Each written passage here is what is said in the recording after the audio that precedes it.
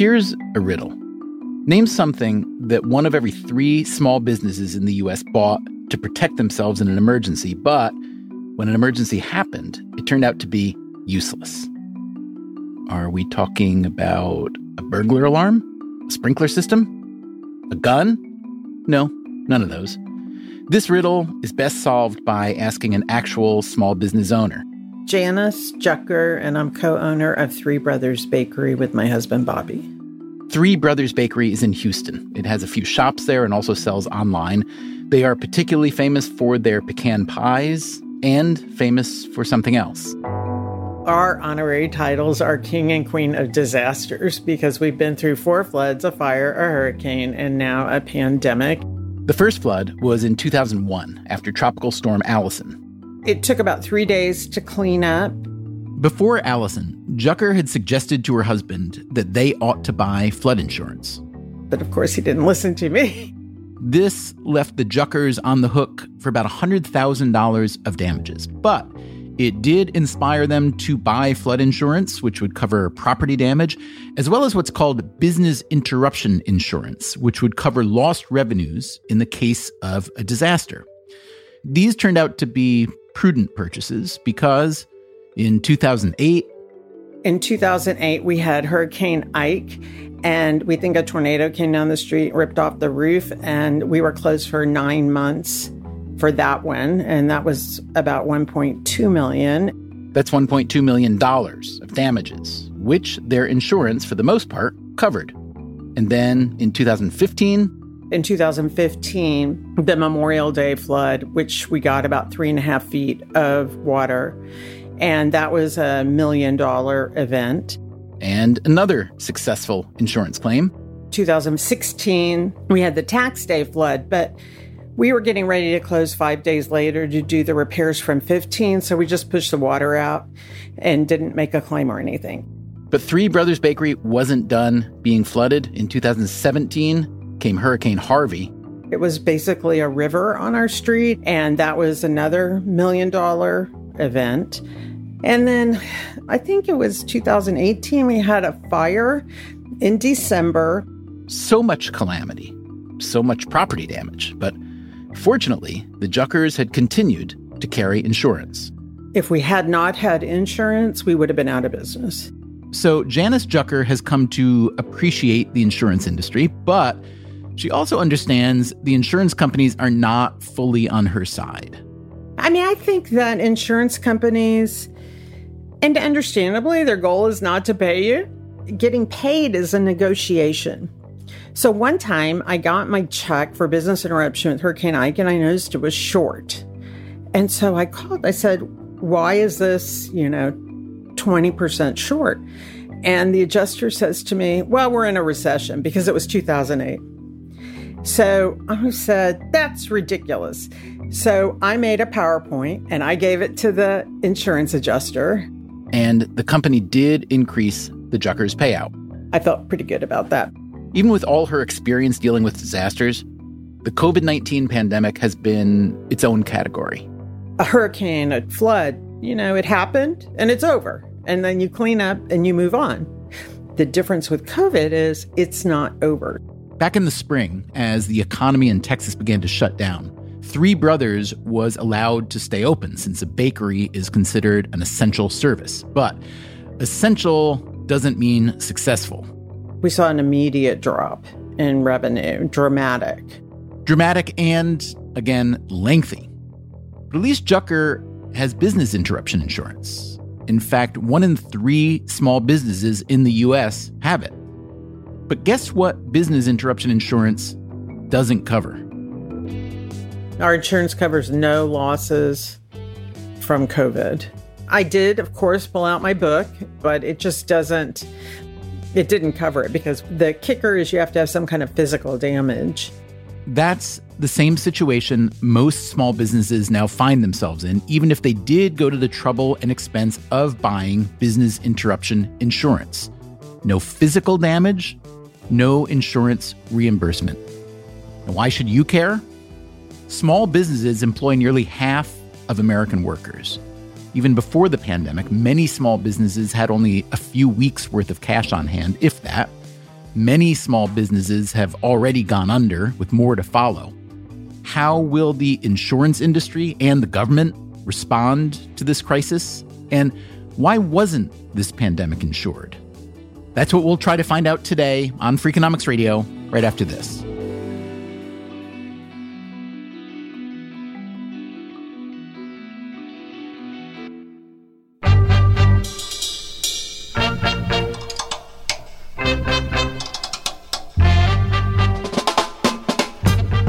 From Stitcher and Dubner Productions, this is Freakonomics Radio, the podcast that explores the hidden side of everything.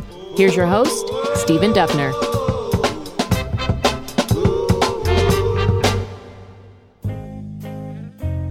So, correct me if I'm wrong, but I really can't think of a product that more people buy, even though they don't want to buy, than insurance, yes?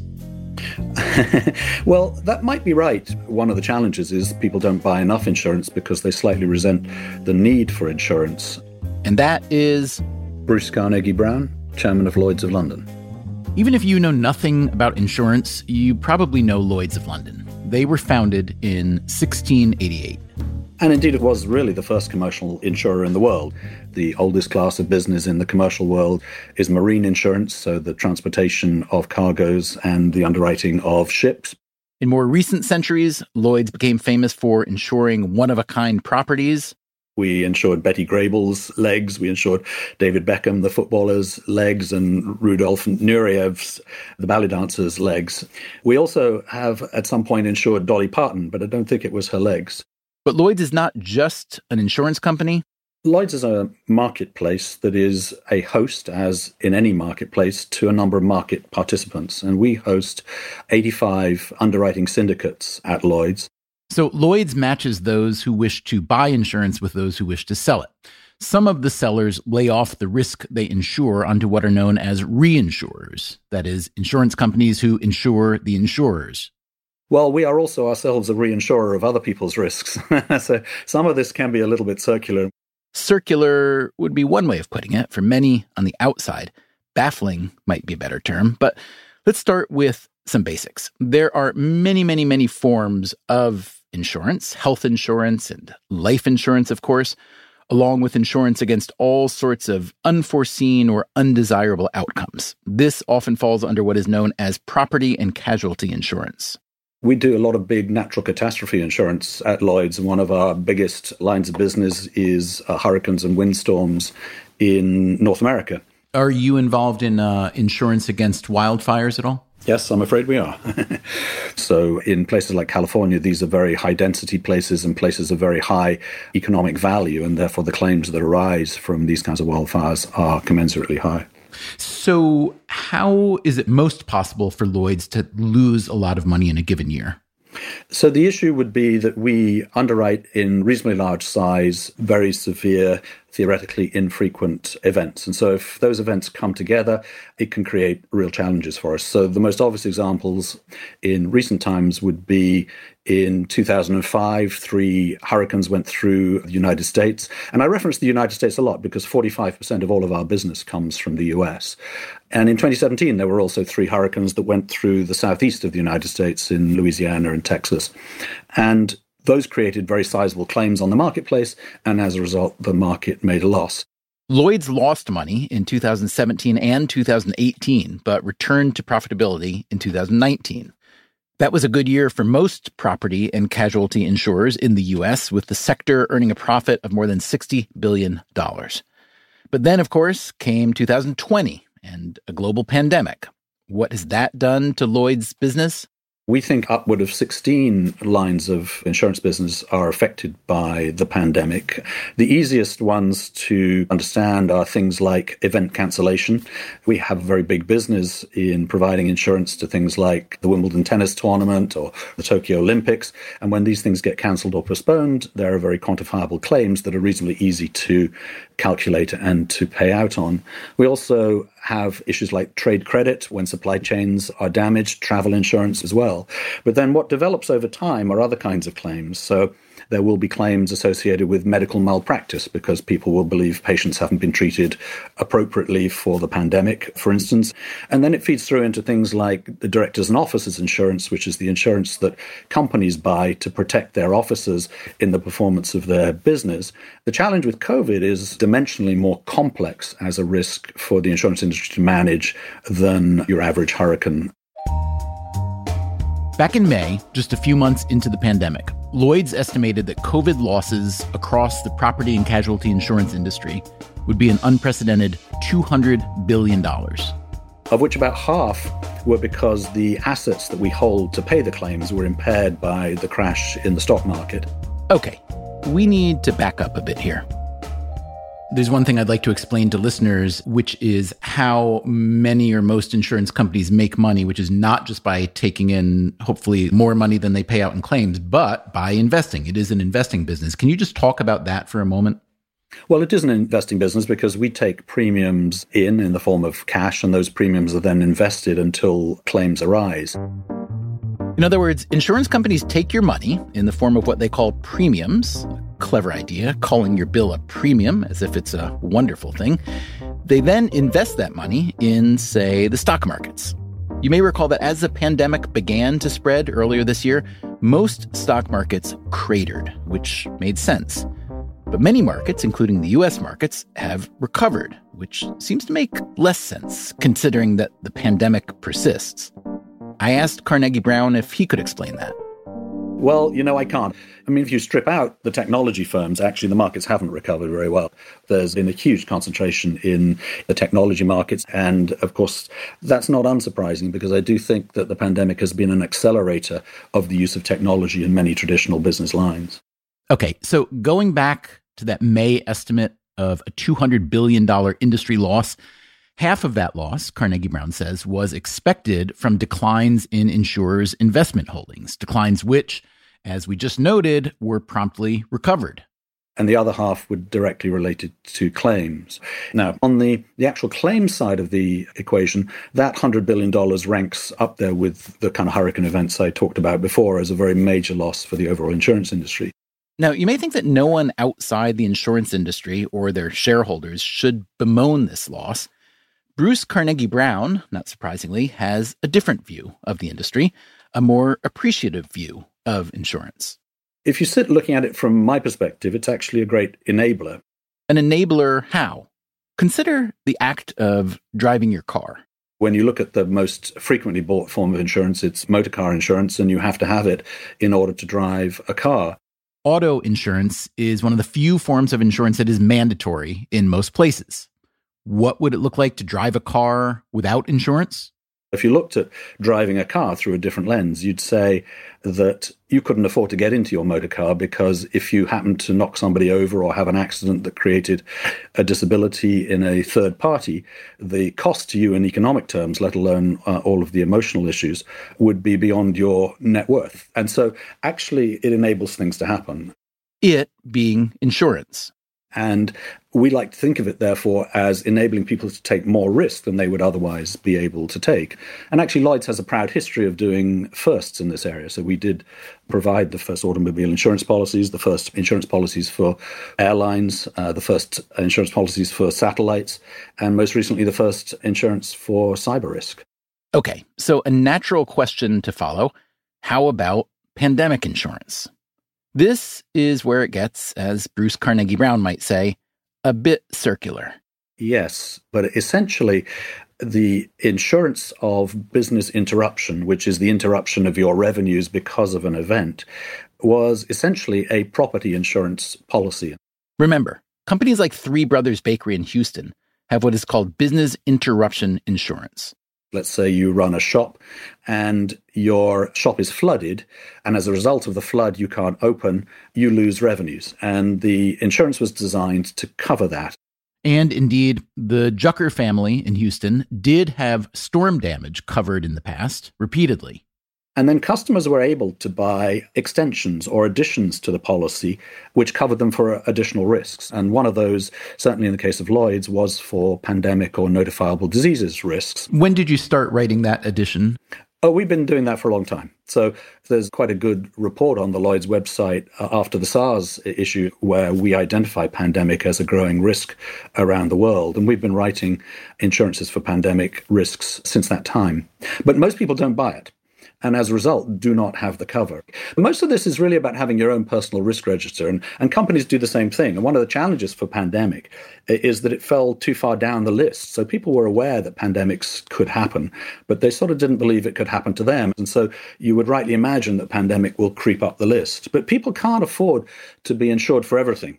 Back in July, the CEO of Lloyd's estimated that between 80 and 90% of businesses with insurance wouldn't be covered for pandemic-related shutdowns, which were mandated by the government. Because what business interruption coverage typically is linked to, says Carnegie Brown, it was very much linked to physical damage in the property. But its label, as you suggest, is much more all-encompassing than that, which is why I think a lot of confusion has arisen. And I think in the industry, we need to think a little bit about how we label some of these products because they're not as inclusive as they should be. Janice Jucker of Three Brothers Bakery would agree. When you buy a business interruption policy, she says, you get a book, it's about 3 inches thick. And I do recommend that you make them print it and give it to you.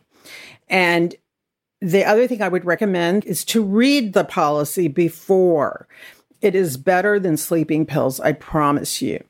And read it with a highlighter, and you'll find some things are missing. And so where you end up in dispute is with the precise wordings of the policy. You get into arguments of things like, was it the pandemic that caused the losses, or was it government action through lockdown? Were your premises directly affected by this, or was the disease somewhere else and you're just caught as a third party? But the underlying tenor of your question is, and which I absolutely support, is that the worst kind of outcomes here are where customers think they have protection and they don't. Some of these disputes inevitably go to court.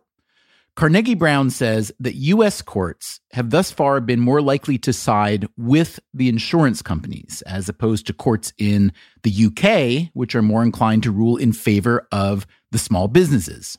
One of the reasons why the insurance companies are doing rather better in the United States is because the policy wordings are much tighter in the United States. And why are the policy wordings much tighter in the U.S.? Insurance is run state by state in the US, and one of the things that most states do is require insurance companies to file any change in the wordings of their policies alongside changes in price. So there's a regulatory procedure to the wording. We don't have that in most of the countries in Europe, and as a result, wordings are much looser because you don't want to go to your US regulator with something that's marginal, so you only change the wording if it's reasonably material. And as a result, in the United States, there's been more discipline in the underwriting of contracts. And more discipline in the underwriting of insurance contracts has meant that many business owners who thought their business interruption insurance would cover their pandemic losses were A, wrong, and B, left with no legal recourse. So, is that the end of the story? No, it is not the end of the story. I believe the regulators on the state level were asleep at the switch. Coming up after the break, how state and federal legislators are trying to claw back some business interruption money, and what it's like to be a scholar of risk management during a pandemic. It is the most exciting time in my life because the first time that I'm here, people are really paying attention to this.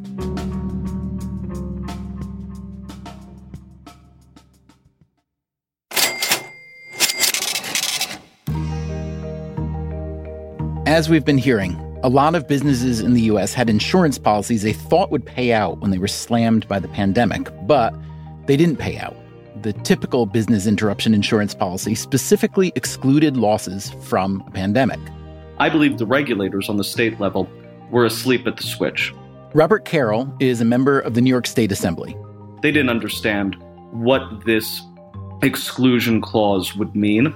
They looked at it, and they looked at the plain language of it, which is how folks interpret contracts, and they said, oh, if your business gets the flu, this insurance won't cover it. What they didn't assume would be that there would be a worldwide pandemic that would shut down the global economy. But Carroll doesn't blame just the regulators. Insurance companies surreptitiously slipped in a vague clause.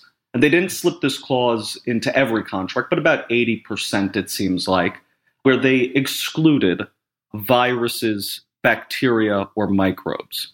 And these clauses were approved by state regulators.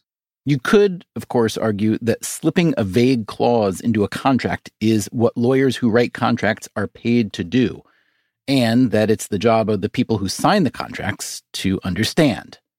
Carol doesn't see it that way.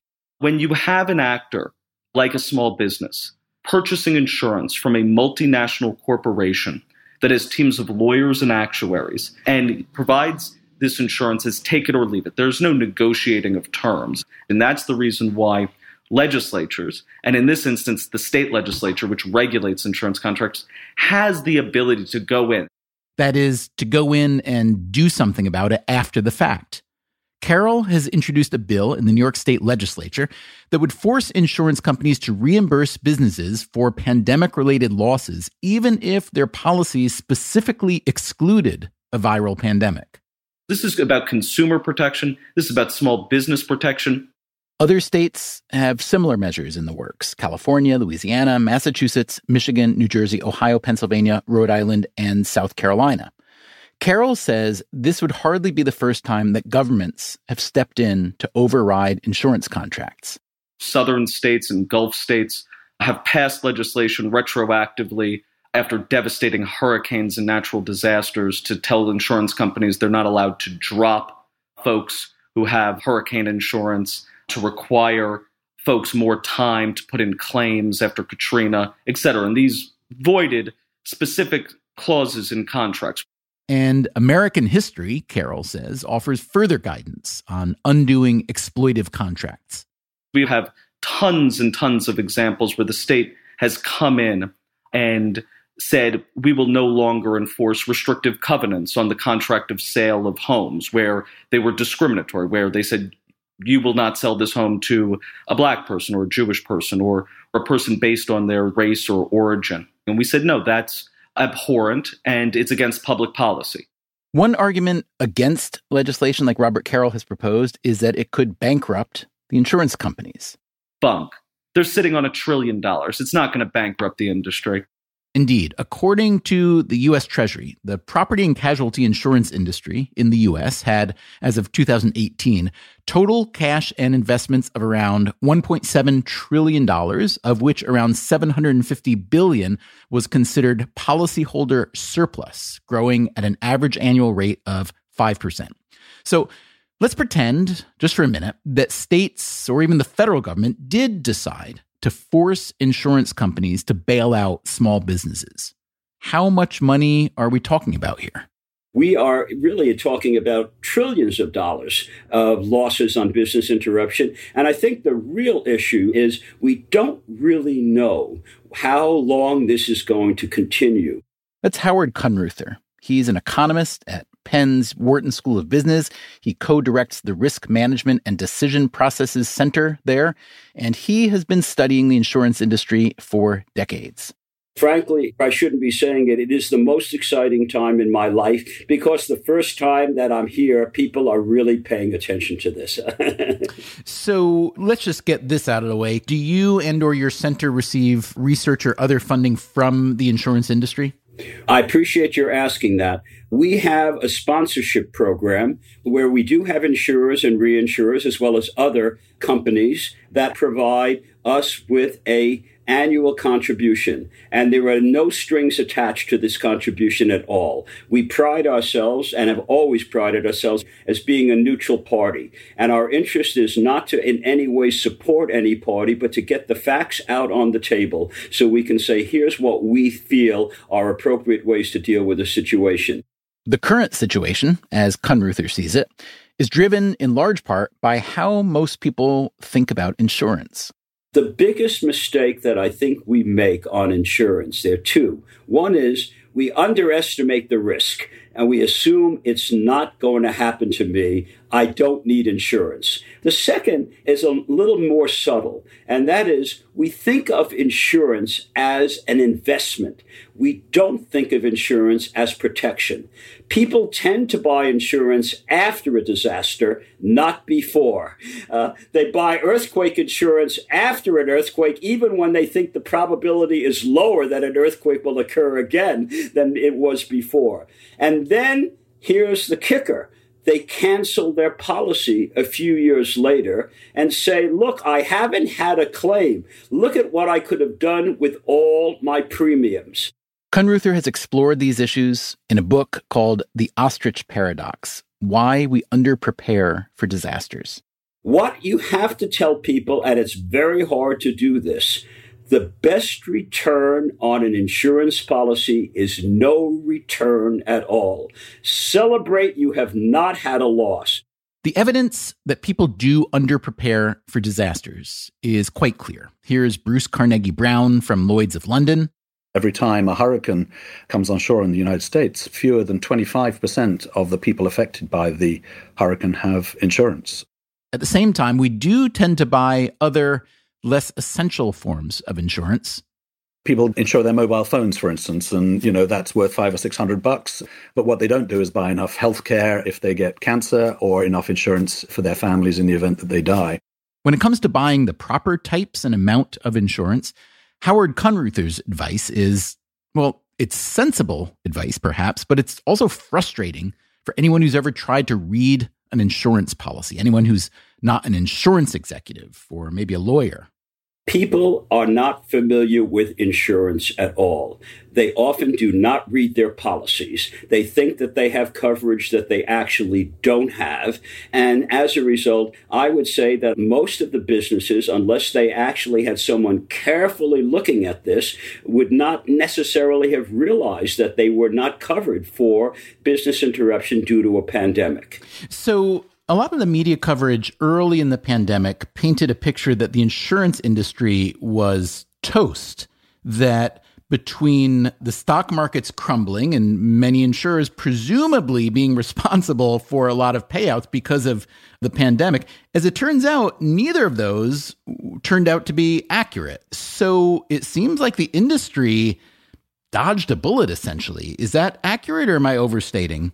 No, I think it's accurate. I think by excluding pandemics from coverage, they dodged the bullet.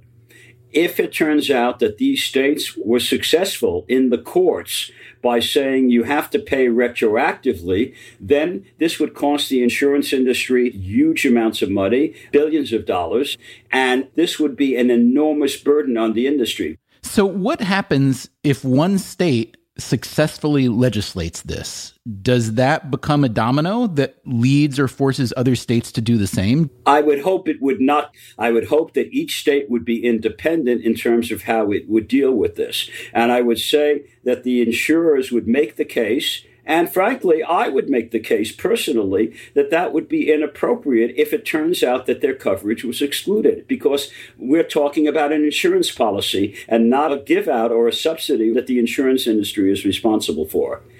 I think that most countries would say that this is a public sector responsibility. So far, that's how the U.S. has seen it, as a public sector responsibility. Through the CARES Act, the federal government directed more than $500 billion to small business relief, to businesses with and without insurance. Governments all around the world have been pouring capital and cash into the economies to try to minimize the impact. That, again, is Bruce Carnegie Brown of Lloyd's of London. And this is almost certainly helpful. That in itself has not changed whether the insurance industry is liable for its claims or not, but it raises the challenge of what to do about future pandemics, because typically when insurers lose a lot of money on a line of business, they stop writing that line of business. What we would look at in this, and what we represent to governments around the world, is that they should think about this in the context of things like flood insurance or terrorism insurance, where often there's a partnership between government and the industry. The insurance industry did not charge a penny for terrorism coverage before 9/11. Howard Kunruther again. It was surprising. They didn't consider it as a separate aspect of insurance. They just didn't really focus on it. In other words, insurers just included terrorism coverage in their business interruption policies. It was not a separate carve-out, probably because the risk just didn't seem very large. They basically had not focused on what happened to the World Trade Center in 1993, the Oklahoma City bombings, or terrorism around the world. But after 9/11, they all refused to offer coverage. They basically excluded it. It led to the Terrorism Risk Insurance Act, where the government got involved. After 9/11, New York, which I represent, could not get insurance for anything. That is U.S. Congresswoman Carolyn Maloney, who wrote the Terrorism Risk Insurance Act that Kunruther mentioned. Down at Ground Zero, you could not even insure a hot dog stand. The only way we could get insurance was partnering with one of our large companies with Lloyd's of London, and the premiums were through the roof. So we offered a program. God forbid that we had another terrorism attack, that would be there to respond to it immediately with a government backstop. Meaning the federal government would be the insurer of last resort in a devastating terrorist attack. This program is still ongoing. As of this year, it would be triggered after losses from a terrorism event exceed $200 million. This government backstopping allows insurance firms to offer terrorism insurance with premiums that are affordable. Without the backstop, insurance firms might simply stop writing terrorism insurance, or it would be unaffordable. By now, you can surely see the parallels between terrorism and a pandemic from an insurance perspective, and that's why Congresswoman Maloney has introduced a similar bill called the Pandemic Risk Insurance Act. According to most private insurance, they cannot provide business disruption pandemic insurance support. So this will allow a program to help businesses recover and react and rebuild after a pandemic. Here's what she proposes. First, once a pandemic is declared, each participating insurer pays out a deductible, which is equivalent to 5% of the value of premiums they collected in the previous year, and the total amount of losses faced by insurers exceeds $250 million. Once the program is triggered and started, the federal government will be responsible for 95% of losses, and the insurers will be responsible for 5% of losses up to $750 billion cap. Maloney acknowledges there's a lot of resistance in Congress to taking on such a potentially massive program. But if we have a 9/11, if we have another pandemic, government is going to go in. We're going to go in to help. So we might as well set up a program that sets the parameters, the way it's going to work, and is a partnership with the private sector who will be assuming part of the loss. It's crazy. It's crazy. It's utterly crazy. So in 100 years, when the next global pandemic happens, we'll save those businesses? That, again, is Robert Carroll, the New York State legislator. And just so you know, he and Maloney are both Democrats. His problem with Maloney's proposal is that it is not retroactive, that it doesn't force insurers to pay out for this pandemic. Carroll and Maloney had a similar bill after September 11th, when insurance companies tried not to pay out claims. So when was the next September 11th? That hasn't happened. Insurance companies love this. It's a great headline. People think, oh, they did something. Meanwhile, everyone goes bankrupt, except them. Bruce Carnegie-Brown of Lloyd's of London has a different set of objections to Carolyn Maloney's proposal. Rather than just create a kind of pandemic insurance product with government, our argument has been that that might be yesterday's problem. What if tomorrow's problem is a systemic cyber attack? So why don't we create a product with government that is more flexible and can be used to address particular risks as they arrive? I think the key issue is resilience, actually. Resilience is a quality that is much undervalued by our economic models generally around the world. So, we've all been taught to grow as quickly as we can. We talk about lean inventories and just-in-time delivery and extended supply chains. And companies' valuations have typically responded to that way of working. And I think we need to find ways to factor more value into this issue of resilience. So interestingly, companies, when they report their business once a year or even quarterly, make no mention of insurance, the protection that they have or do not have. And so insurance is not yet embedded in companies thinking about the resilience of their balance sheets and their business models. And I think that's a mistake. Now, I'm talking my own book in one sense there for obvious reasons. But it does come back to this fact that I think the world is underinsured. And I think insurance can help build resilience against specific events when they happen. To that end, Lloyd's has come up with 3 forward-looking insurance vehicles. The first is called Restart. Restart is very specifically about trying to provide what we call non-damage business interruption insurance. In other words, the kind of business interruption insurance that most firms who had business interruption insurance thought would cover them for the pandemic, but which didn't. Another idea is called Recover Re, with the Re standing for reinsurance. Recover Re is more of a banking product. Effectively, it argues that we'll pay the claim up front and then recover it in premiums collected over subsequent periods of time. Sort of insurance company meets mortgage lender, if you will. And the third product is called Black Swan Re. Black Swan Re is really trying to address the fact that some of these events are just too large, and so they need government engagement. Carnegie Brown, as chairman of an insurance firm, plainly is talking his own book, as he admits, but the economist and risk scholar Howard Kunruther does see value in rethinking how insurance works, especially in rethinking the relationship between private firms and the public sector when it comes to future risks. The idea of expanding beyond pandemics is critical. And this is an opportunity for us to really reflect on what kind of risks the insurers can and cannot provide on a wide variety of different risks. Climate change is certainly one of them. And there is exponential growth with respect to CO2 emissions that will cause major, major damage on flood. Trillions of dollars where there have only been billions in recent years. So let's take advantage of the pandemic to broaden our view of how we deal with catastrophic risk, and then say, what kind of a public-private partnership would we want to have for looking at all of them? Janice Jucker, co-proprietor of Three Brothers Bakery in Houston, is paying some attention to these bigger questions of insurance policy, but she is more focused on the smaller issues, the issues she can actually control.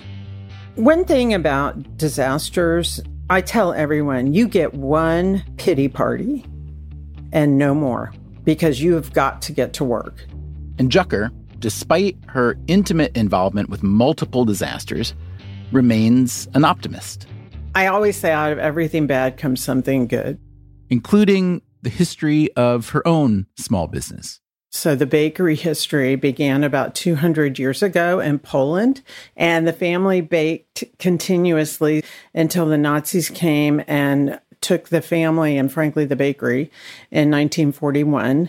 And then my husband's grandparents were murdered in Auschwitz. The survivors eventually made it to Houston. And they didn't speak English, but they knew the language of baking. And so what were they going to do? So they started a bakery.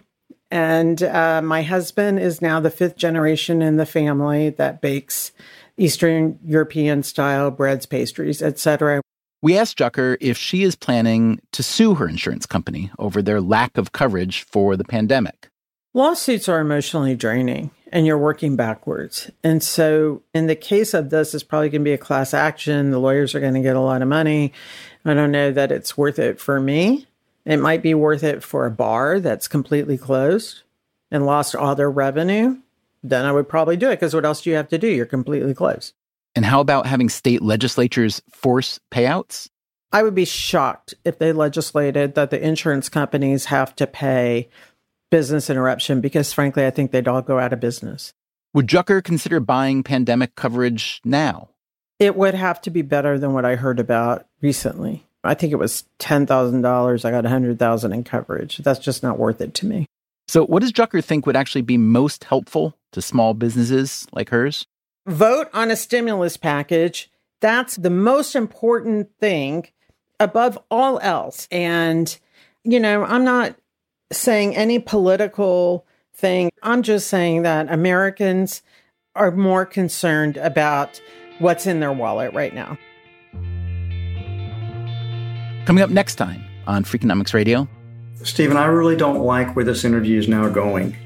John Mackey, the CEO of Whole Foods Market, is a famously outspoken leader. But you know what? Every time you get a scar, you try not to do the same stupid thing again, right?